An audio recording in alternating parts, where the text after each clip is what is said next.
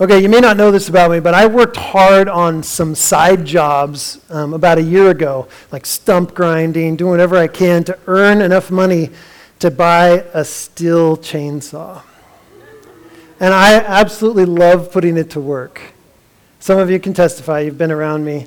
When the wind picks up, I just brace myself for the joy set before me. Right? It's going to happen. It's going to happen. The other night, Kyler came home. He said, I barely ducked under a tree that was over the road.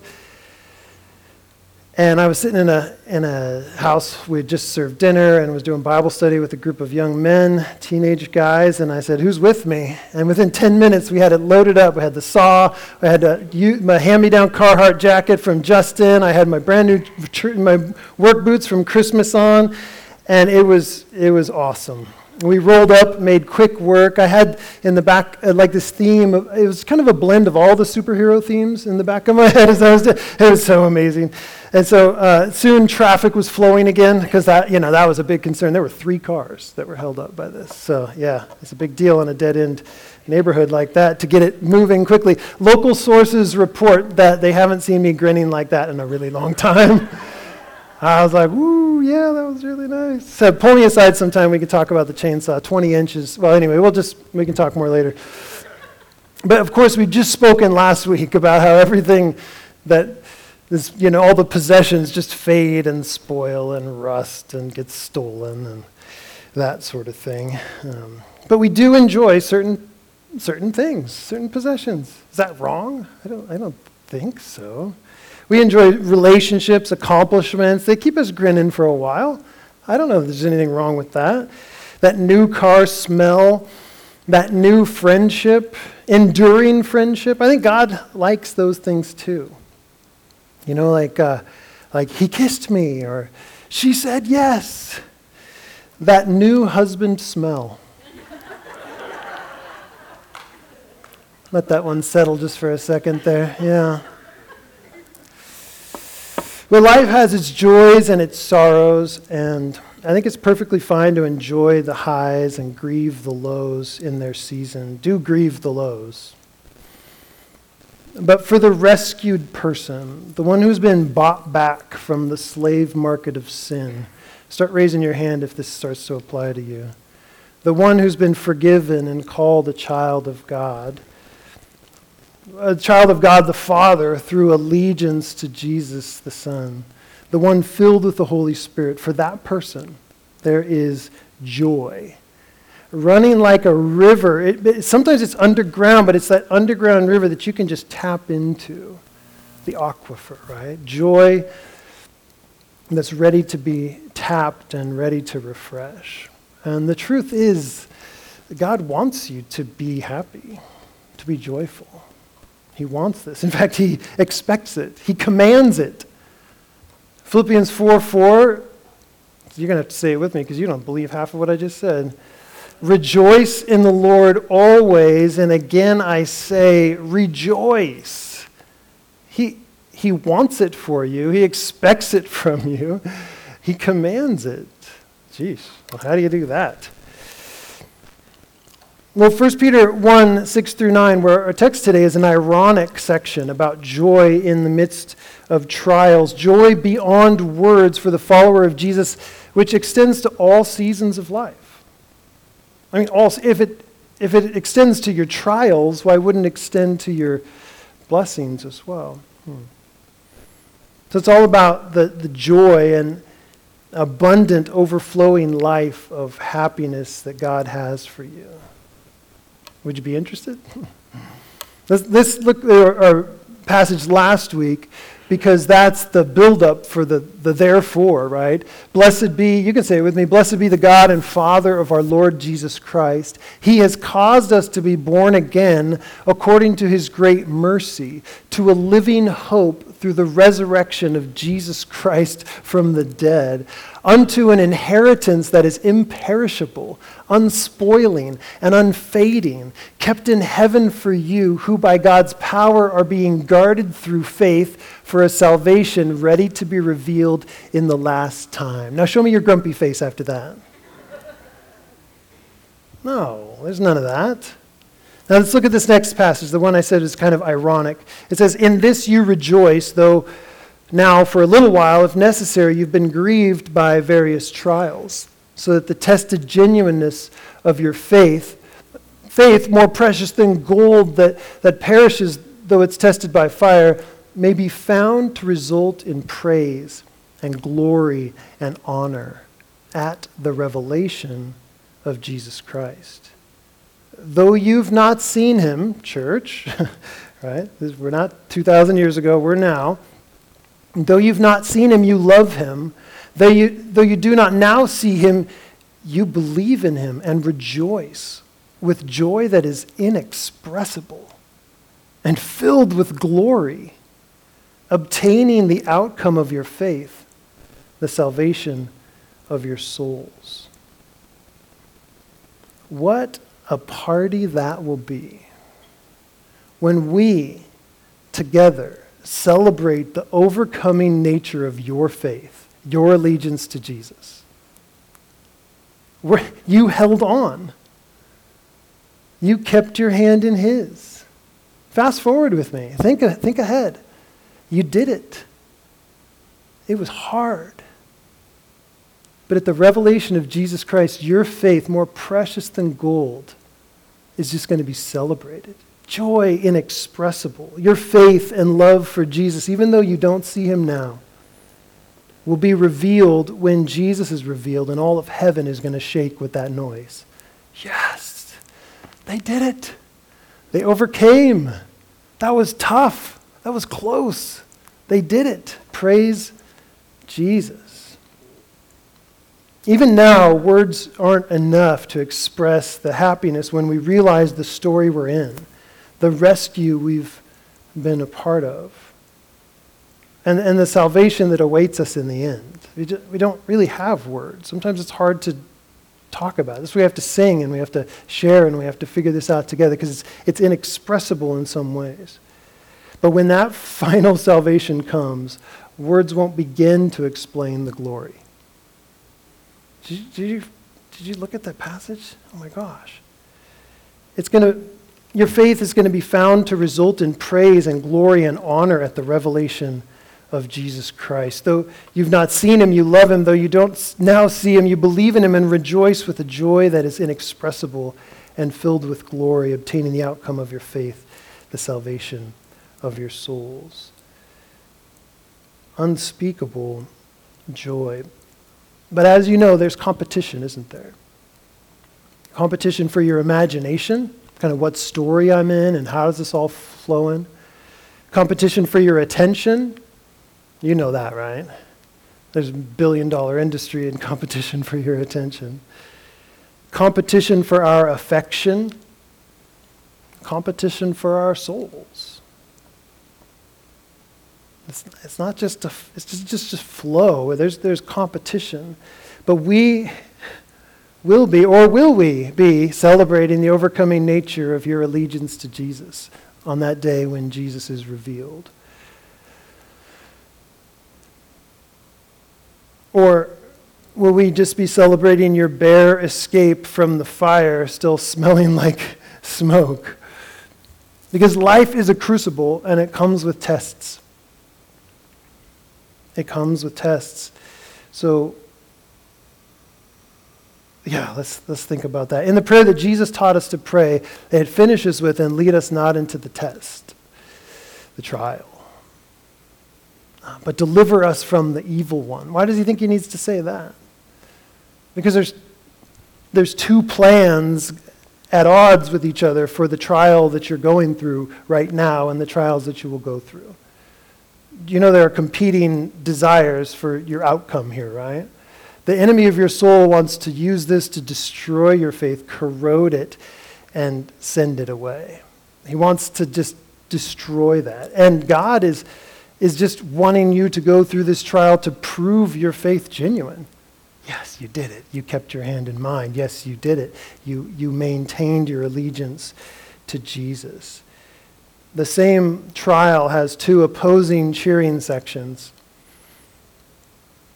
All of heaven is for you coming through this with your faith intact, with your allegiance to Jesus intact. And all of the kingdom of darkness is saying, oh, this should ruin her. This would be enough. It's been enough in the past. It sent her on a tailspin for years. We can do this one more time, and we'll see how this works out. And God's like, I think she's got this. Of course, God knows even more than that. When Peter's talking about these various trials, he seems to be using words that talk about more of mental duress, like you're under some mental strain, opposition to the faith. That you might experience this. If you're not stuck in a comfortable Christian corral, you're probably going to experience some pushback on your allegiance to Jesus. Because they're not going to get it. They're not going to understand. Why would you think that way? Why would you trust like that? You'll sense the struggle, the alienation, the separation, the kind of the arm's length because of your allegiance to Jesus. And this opposition that Peter's talking about definitely did extend in years to come to physical harm, and that is the case around the world for followers of Jesus. But it's curious that in the midst of these trials, Peter is describing what is actually already happening. Did you catch that? That we're not even in a command section of the passage yet. We're not at a point where he's saying, hey, I need you to do this. I need you to do this. Those are what are called imperatives. You must do, right? We're just in a set of, fancy other word, indicatives. Like, this is what's true about you. The indicatives in almost all of the gospel and all the New Testament start out with just, this is what's true with you, so therefore, fall in line with what's actually true about you. And look what he's saying. Though now for a little while, if necessary, you've been grieved by various trials, but you rejoice in this. You do. Do you? Yes, you do. He's not demanding a response of joy, he's describing it here. So I think even though this is a matter of what he's describing here, I think we can take some cues from it. Unless each one of you are like, yeah, every time a trial comes, I'm good. I love this. Bring on the conflict. I love a good test of my faith, right? Just put me in an uncomfortable... No, we're not like that. So let's try to build some ideas out of this. And I'm just going to call this a happiness guide, mostly because I want the follow-up emails. Because some of you are like, no, God doesn't want me to be happy. Let's look at two aspects of this passage that we know now brought them joy. Okay? And this is what you can do. It's kind of a guide to your own happiness here. Guard your faithfulness. You may not know that the word that we translate faith in the New Testament, it's like faith or faithfulness depending on the context. Faith or faithfulness. It's a real active kind of belief, right? It's a believing loyalty, not just a mental assent, like, oh yeah, I believe. Show me a list. Yep. I believe all that. Okay, I have faith. Well, that's interesting because you haven't done anything with it, so how do we know that's for sure, right? So believing loyalty, this faith or is faithfulness, it should take on the character of both of those things. And faithfulness doesn't sound like a good time, does it? It sounds like plodding. Faithfulness. It sounds like taking care of responsibilities. Faithfulness sounds more like staying true to your spouse, even though there's something more alluring and in the possibilities beyond, right? Fidelity, I learned this a couple weeks ago listening to a book. Fidelity is boring. Fidelity is boring, but it's precious. Ask anyone who's experienced infidelity and you say, no, it's precious. Fidelity is boring, but it's precious. Isn't that all you wanted from that person was just faithfulness? That's what I wanted. Just wanted faithfulness. Infidelity is alluring, different, spicy, exciting, and ends in complete disaster. Can I get an amen? It's spicy, amazing, alluring, and it's a disaster. It's a disaster. Fidelity is boring. Faithfulness is long-suffering, and it's precious to God. Absolutely precious. And God will honor that faithfulness when Christ appears. So you have to be on task guarding that. Craig Keener notes about this passage. He says, the imperishable inheritance that we talked about in chapter 1, verse 4, the imperishable, undefiled, unfading, kept in heaven, is worth far more than perishable gold, which we look at in this passage. Gold may endure testing by fire, but faith that is tested by fire proves far more permanent and will be honored once Christ returns. He says this is because believers were bought not with perishable silver or gold, that comes in the future here in verse 18, valuable merely outwardly, that's in chapter 3, verse 3, but with the far more precious blood of Christ, verse 19 of chapter 1. So Peter's building this case that your faith is pure and beautiful, and it needs to continue to get purified because you were bought at that price. It's worth far more than gold. I want to tell you a story, mostly read it, that happened centuries before Jesus was even born. And it was when the people of God were sent away from their land, from the land of Yahweh, where he had his people. They were sent away to Babylon. Some of you know this story. Some young men were slaves, but they were tasked with serving in the administration of this foreign king who was awful. They served the king, but they worshipped only the Creator God, Yahweh, as revealed in Scripture. They guarded their faithfulness to Yahweh with their lives. And when they wouldn't worship the king and the image and the empire, they got called out by other officials. And I've abbreviated this from Daniel chapter 3, 8 through 27. They said basically, "O king, these three guys, Shadrach, Meshach, and Abednego, they pay no attention to you. And they don't serve your gods or worship the golden image that you've set up." Then Nebuchadnezzar, in furious rage, "You don't worship me? You don't?" He said, "Is that true that you don't serve my gods or worship the golden image that I've set up? Okay, now if you're ready, when you hear the music, to fall down and worship the image that I've made, all well and good. No harm, no foul. But if you do not worship, you shall immediately be cast into a burning fiery furnace. And who is the God who will deliver you out of my hands?" Oh, you ask. Shadrach, Meshach, and Abednego answered and said to the king, "O Nebuchadnezzar, we have no need to answer you in this matter. If this is the case, our God, Yahweh, whom we serve, is able to deliver us from the burning fiery furnace. But he'll deliver us from your hand," it says, "O king. But if not, be it known to you, O king, that we'll not serve your gods or worship the golden image that you've set up." Then Nebuchadnezzar was filled with fury, and the expression of his face was changed against them. He ordered the furnace heated 7 times more than it was usually heated, and he ordered some of the mighty men of his army to bind them up. I'll bet those knots hurt. These guys were mirroring the rage of their king, right? And they're the strongest men around. And he said, cast them into the burning fiery furnace. And so these men were bound in their cloaks, their tunics, their hats, their garments. They were thrown into the burning fiery furnace.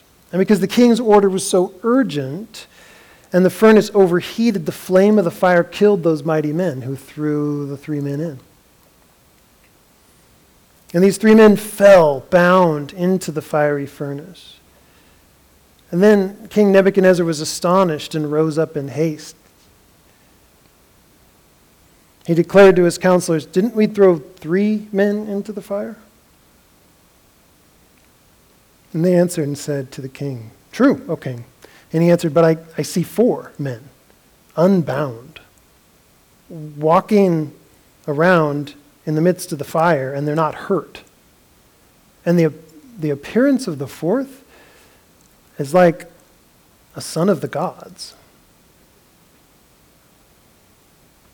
Then Nebuchadnezzar came near to the door of the burning fiery furnace. He declared, "Shadrach, Meshach, and Abednego, servants of the Most High God."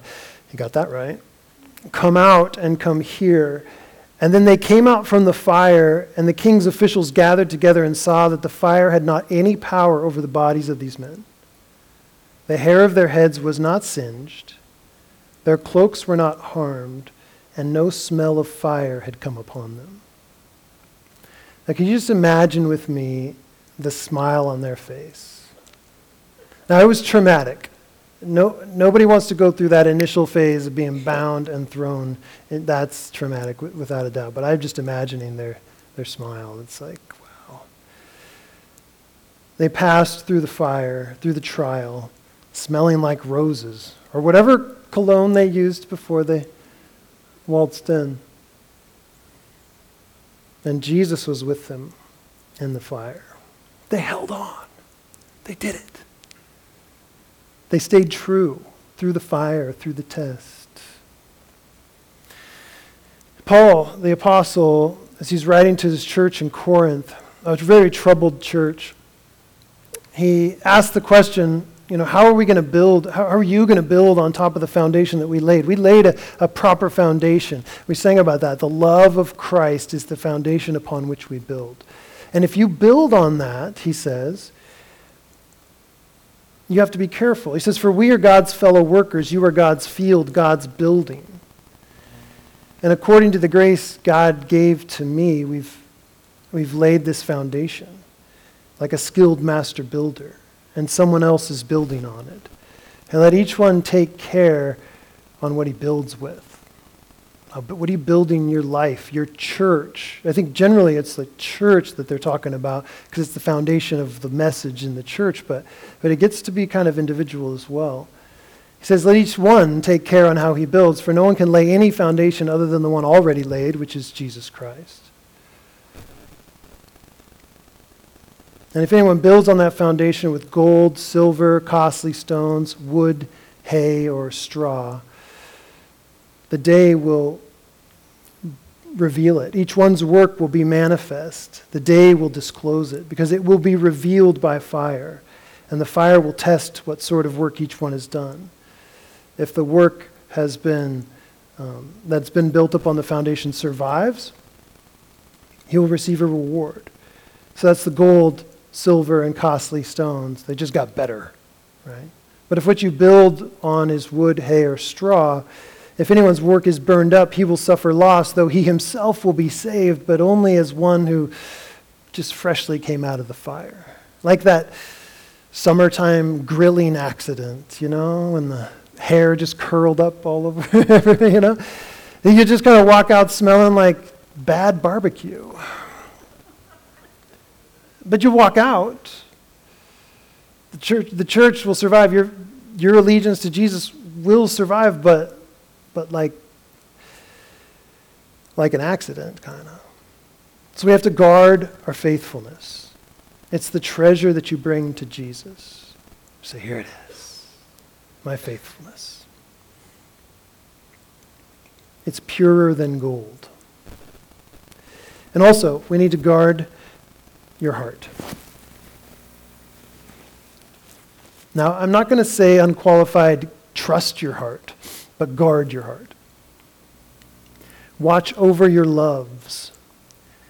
Keep an eye on the things that capture you. Wow, look at that. Shiny things. Trinkets, baubles, infidelities. Ooh. Respond in love to Jesus, because it's all about Jesus. And when he's revealed, you'll have the prize in full. But we love him now because he first loved us. If you're struggling with that, I understand. If you're struggling to come up with love for Jesus, I understand. So don't. Just respond to the love he has for you.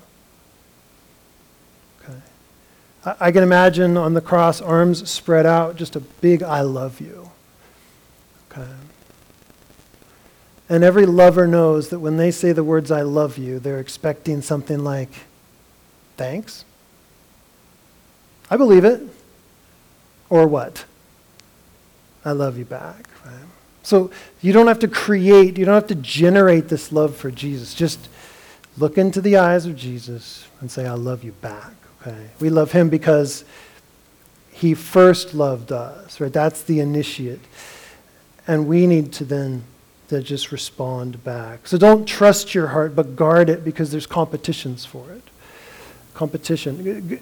Companies are paying big money to find out who you are and what you're like so they can coerce your desires. No one wants to hear that. I made that decision on my own. Really? Okay.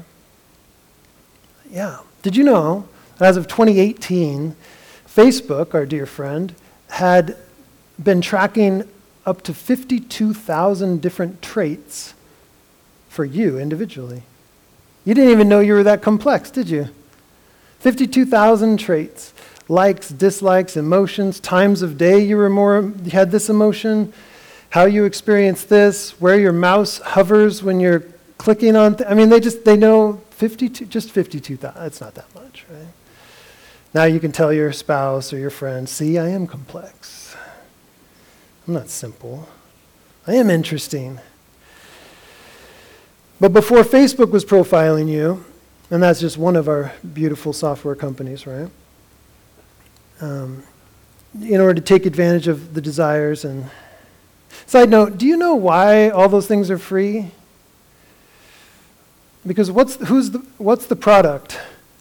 You're the product. Yeah, okay, I just want to make sure you knew that it's free because you're the product that they're selling.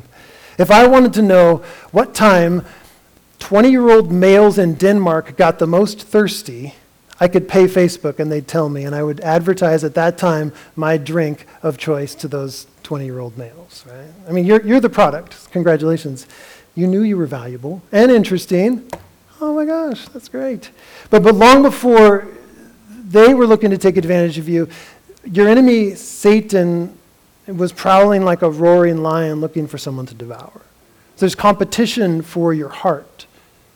Competition. So guard your heart.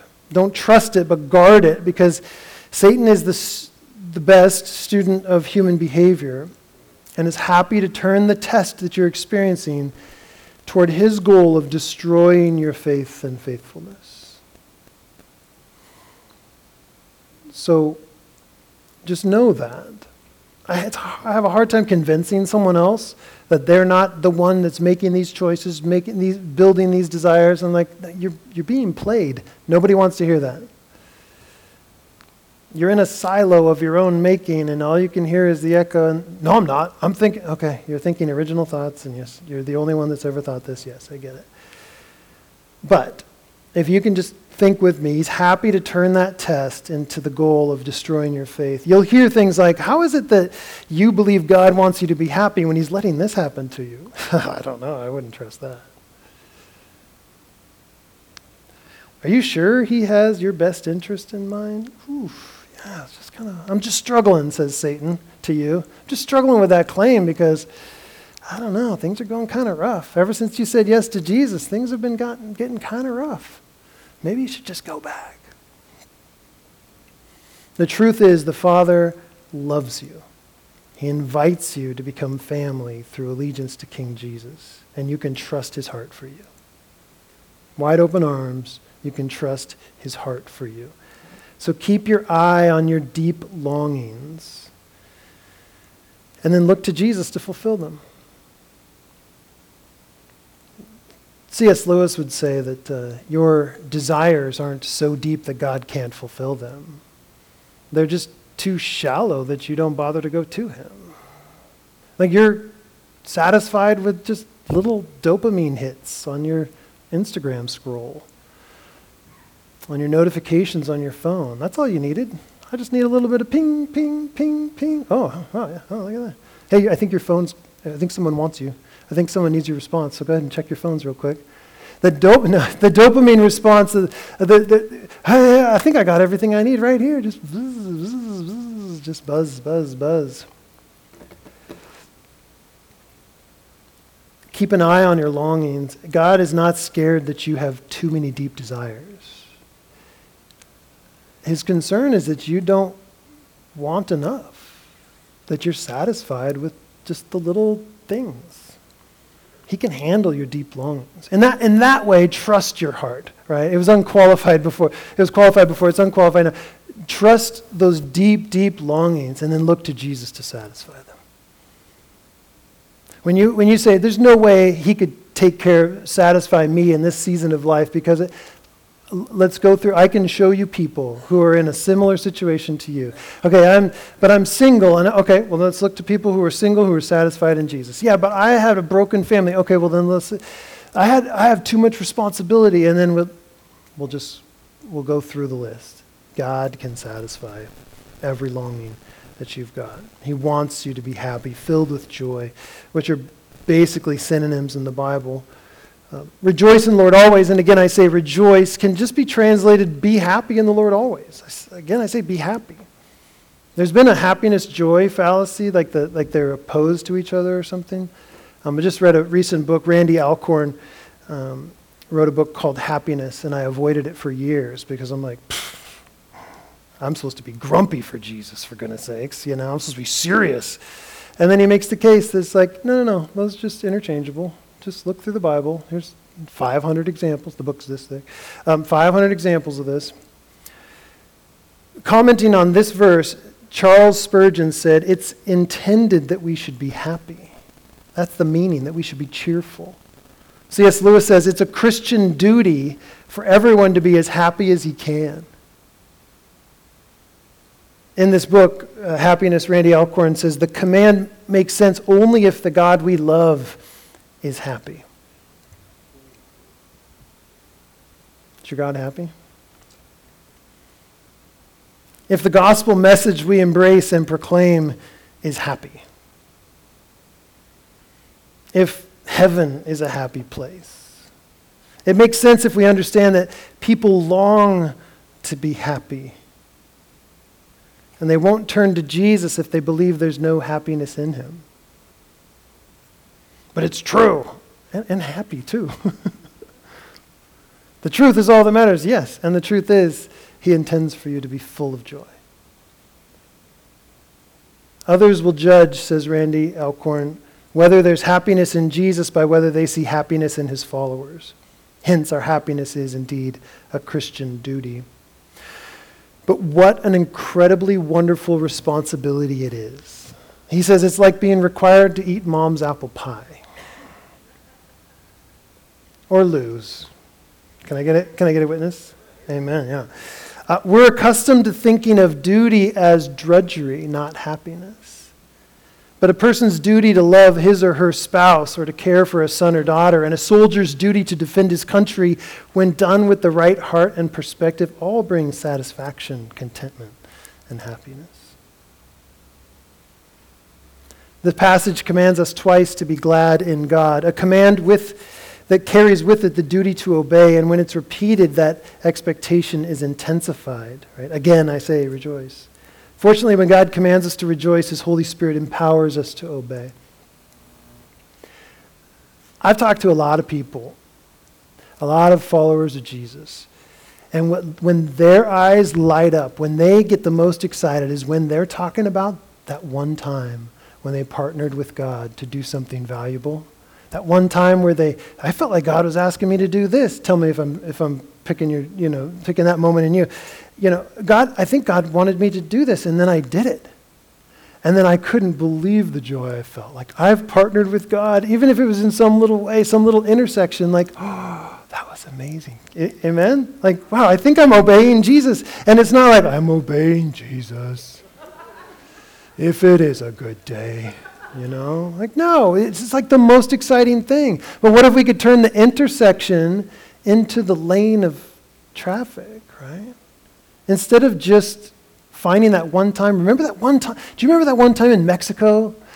On that one corner where we did that one thing and we built that one house and we had that great time and Jesus met us there? I can't wait to get back to that intersection. Like, it's available right now, right? Guard your heart, because the enemy's going to say, oh, you don't want to do that. And no, you do. Because obedience to Jesus is freedom and life and light. Wow. If our lives are not characterized, says Randy, by rejoicing, or if we've given up on happiness, we're missing out on what God intends for us.